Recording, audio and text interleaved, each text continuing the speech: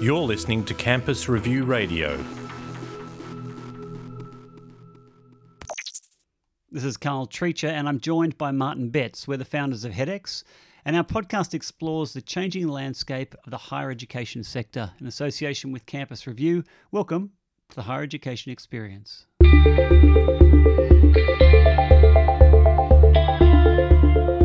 Martin, in our investigation into the highest performing culture in organisation, one of the more surprising elements was that learning culture, as we know, has to be a very well supported sort of tenet of a high performing culture. But the fuel behind a learning culture is the energy, and the energy comes, believe it or not, with a sense of enjoyment and fun. I was very surprised to find that. I sort of felt like it was a no-nonsense, serious business to get high performance on the rails. But the reality from our studies is that fun is actually central. Enjoyment, people learn better when they're enjoying themselves. Enjoyment looks like a variety of different things for different people.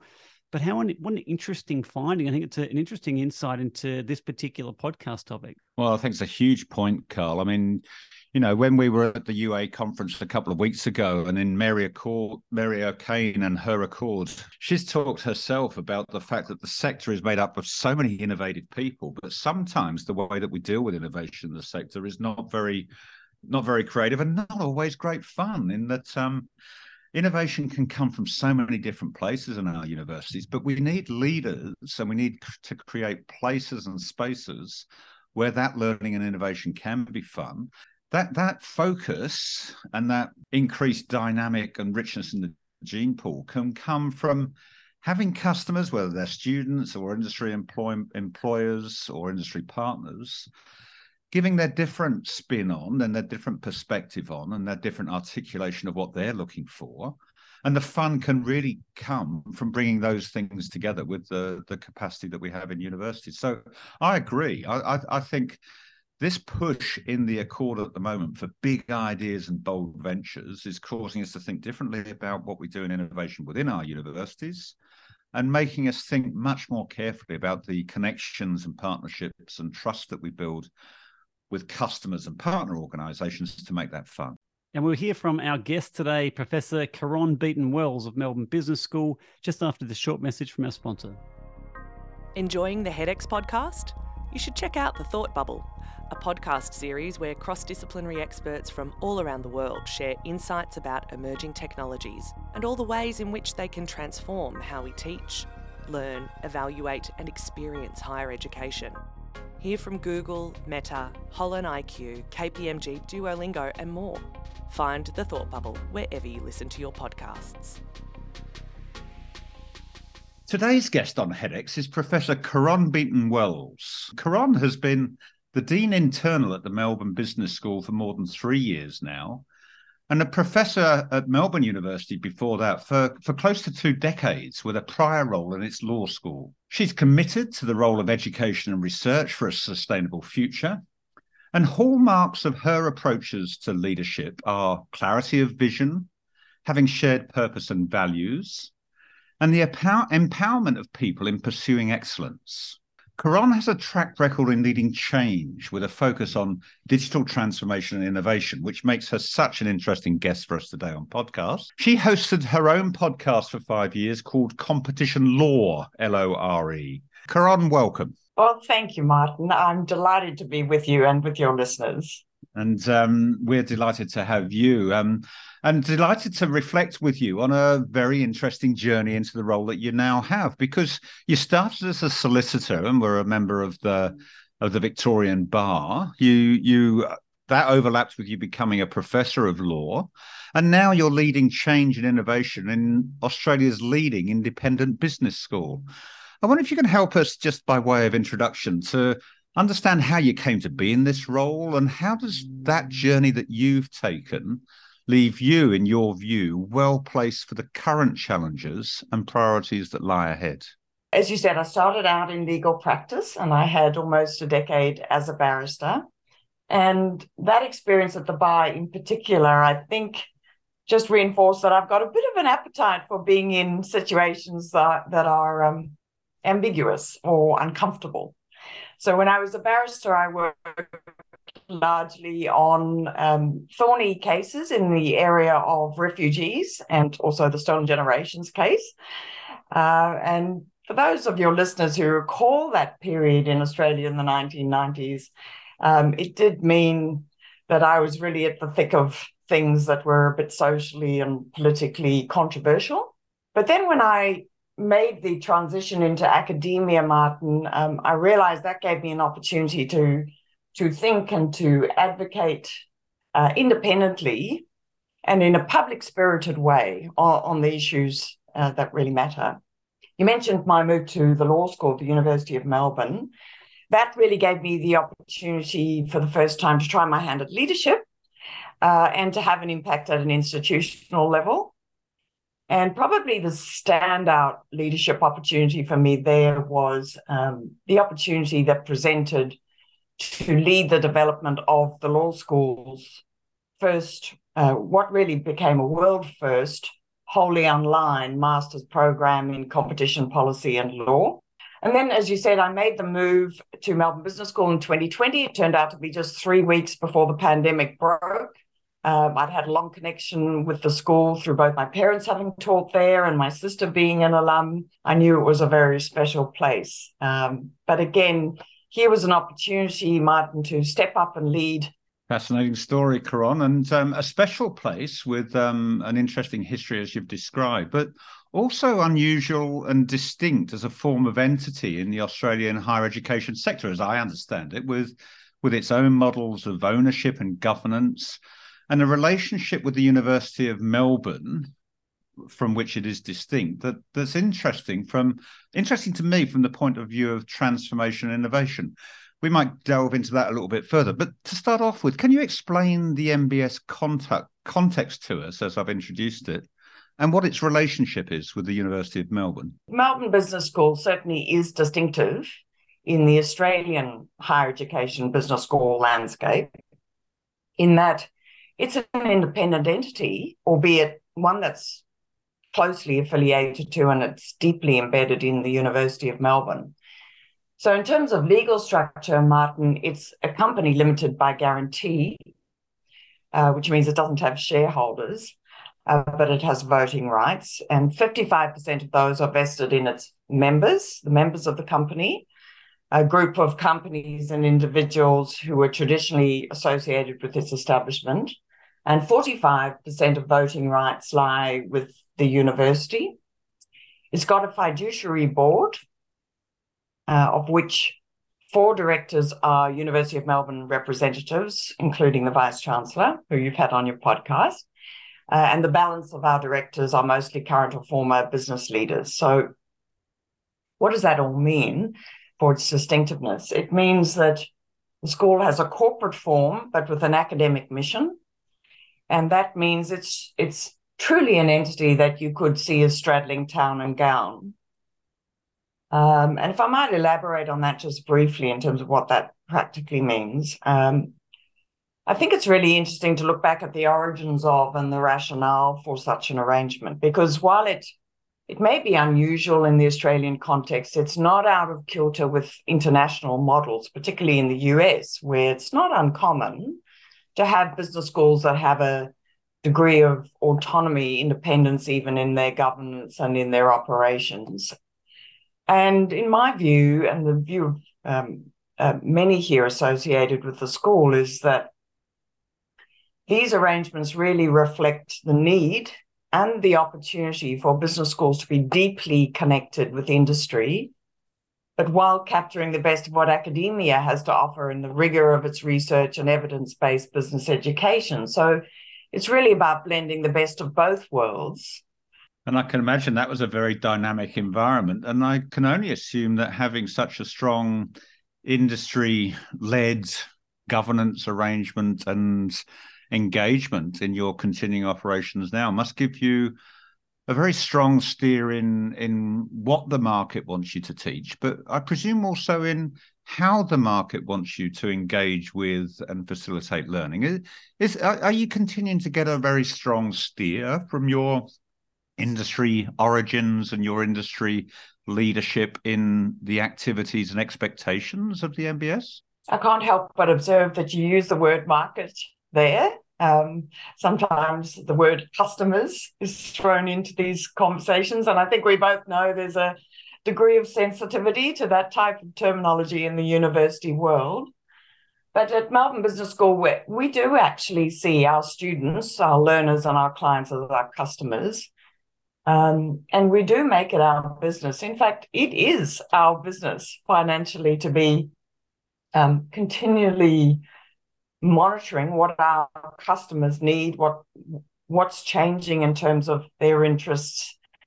And in fact, as we'll talk about today, trying to actually stay out ahead of the market to ensure we're really at the cutting edge of developments in learning and education, which, as you know more than anyone, is fast changing. So when we developed or reset our strategy for the school back in 2020, we had that buzzword, customer centricity, as a key element of it.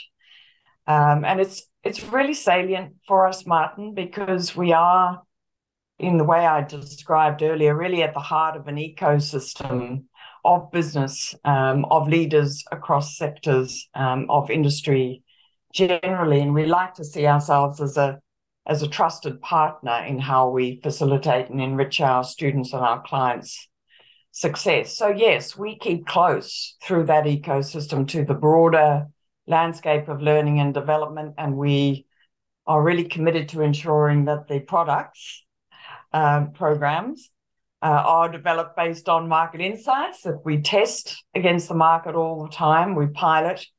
And that's, I'm sure you might appreciate, a world away from at least the traditional characteristic of universities who tend to build it and hope they'll come. Don't they just? And sometimes they do and sometimes they don't. And sometimes they come and like what they came for, and at other times they feel challenged by it. And I can only imagine, with that lovely description of how you've interacted with your partners, with your owners, with your markets, that you refer to them as buzzwords, but I'm sure many of us would come to see them as just good principles of operating in a current environment. And I imagine the buzzword, if we like, but for me, a key principle for the future is this one of innovation. And you've established a learning innovation function at the Melbourne Business School, which in itself is unusual for the sector by virtue of the ambition of its innovation goals. Can you tell us what that's all about? I'd be delighted, Martin. Learning innovation at Melbourne Business School is a new function, was only set up in 2022, but it was a flagship element of a new operating model and structure at the school.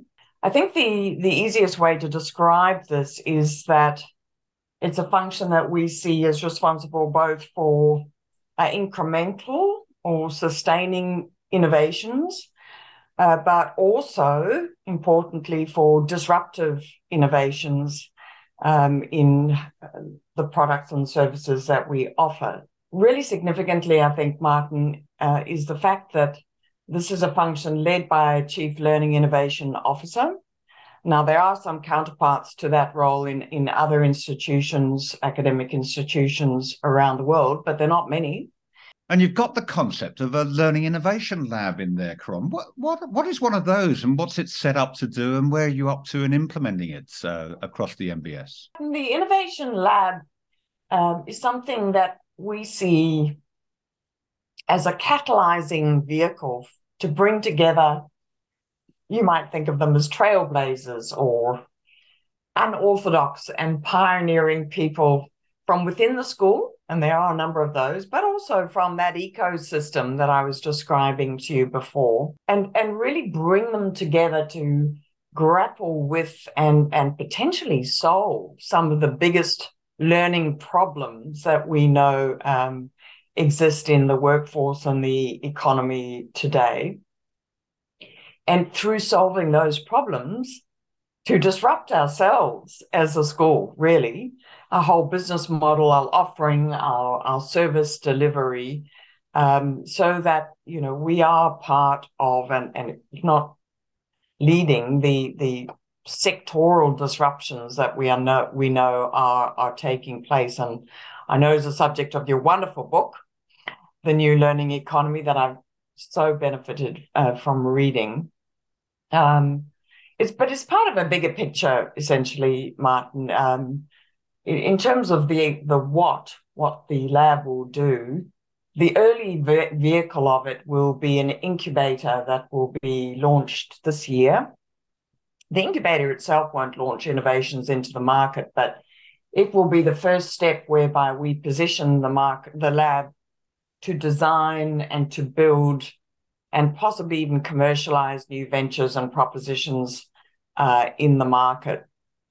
And as I said, we'll do that as part of our ecosystem, but really looking to partner with the edtechs, the startups, the other disruptors, large and small, that we know are already out there in the learning development space. Fascinating. And I'm trying to sort of reconcile in my own mind, from my own career and different elements of it, the conflicts and the tensions that I can only assume exist with somebody that's had such a substantial and significant period being part of the professoriate of the University of Melbourne, and now is leading such ambitious aspirations for a learning innovation lab as a dean internal. I assume that there are ambitions and aspirations to be balanced there between the conventions and culture of the academic heartland of the MBS and this visionary leadership. And how do those tensions play out? How do you manage them and get outcomes that will be expected both by your board, but also your fellow academics and leaders? Are there some stories there? There's certainly challenges in really achieving the right balance between managing those tensions you've referred to between really what are quite distinct subcultures. And let me say, we're just at the start of that journey. How do they play out? Well, to date, largely as a bit of a contest for control in the governance of online degree programs and an online MBA, which we'll be launching later this year in particular. And that's a situation that's no different to, I think, the challenges that any academic institution going online has had to and probably always will face. You know, they're questions that relate to governance, what structure, what decision rights are going to apply in designing and delivering an academic award program. The way in which those questions were framed when we had this conversation within the school only recently was, are we making trade-offs between commerciality, agility, responsiveness, or customer centricity on the one hand, and academic rigor, selectivity, and even the student experience on the other? And where I sit on that question, Martin, is I actually think the trade-offs are more perceived than actual. I mean, it doesn't mean that they don't create internal friction. They sure do. But I see my role as applying the art, and that's what it is, an art of trying to ensure the friction stays on the side of healthy, because not all tensions in organizations are necessarily unhealthy ones, and they're inevitable, but they can be healthy when you see it as bringing together different sets of expertise, different worldviews, different perspectives, different experiences. Practically, how we sought to do that, bring those differences together, was to create a governance model for the online MBA that expressly involves a collaborative partnership between the learning innovation team on the one hand and our faculty, our academics on the other, because they do bring each their own strengths, but the strengths are complementary. And I believe that the success of our online aspirations requires us to have both.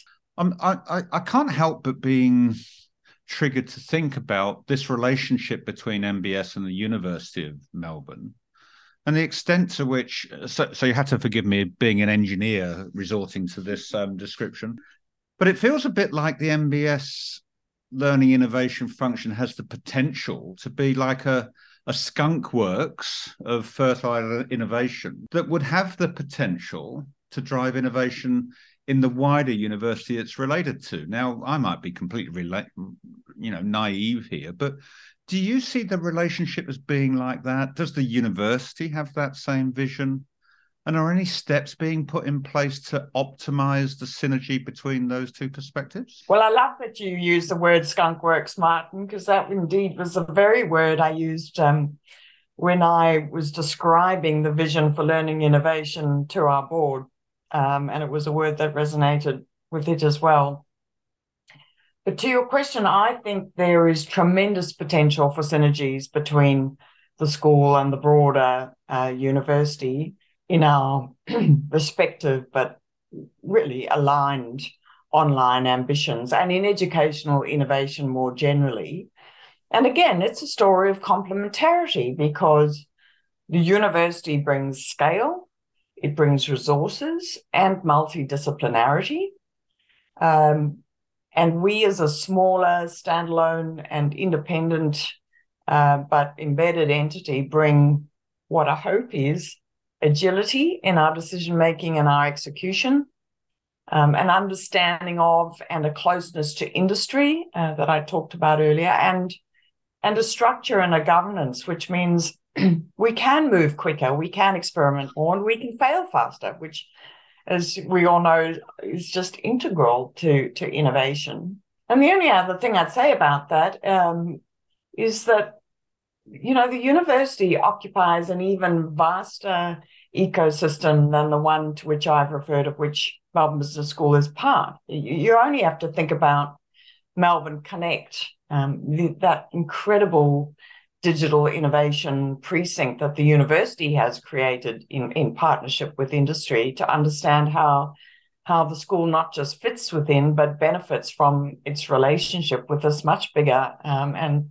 prestigious institution. I think one of the concepts that I sense that we share is the importance of having and setting a very clear purpose for an academic organisation, and then aligning strategy, culture, and activities with that purpose. We haven't said it much so far, but I'd be really interested in our listeners getting a better understanding of what you believe the purpose is that is driving you personally and MBS as an organisation in what it's doing in learning innovation and its educational offerings, and how that purpose drives the culture you are creating and leading and the agenda that you're setting for learning innovation across the function and within the lab. You've hit a sweet spot for me because my own purpose and agenda is very much aligned with the purpose that we've defined for Melbourne Business School. There was a reformulation of our purpose back in 2020 when I joined the school to really help, mostly for us internally, to fasten on what we often call our North Star, the thing that guides us in our decision-making and is really a bulwark in tough times when you have to make difficult decisions.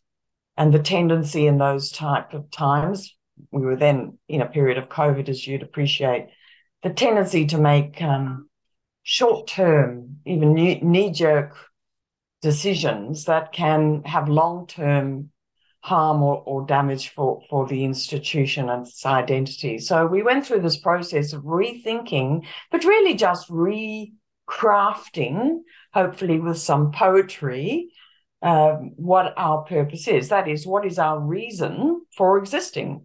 Because we all know what organizations do, but as if not more important is why you do them. So the end product of that reformulative process was a purpose of unleashing ideas and leaders for a sustainable future. And I think the critical element there for me personally and for the school is the element of a sustainable future. Just hearing you talk about that purpose and the culture and keeping people and recruiting the right people, you've got an excellent video for your Learning Innovation Lab describing its activities, and it ends with a message about the inherent uncertainty of such ventures, which you've talked about here today, and the need to explore them with purpose. And you, at the end of that video, beautifully described that uncertainty as being the fun of it all.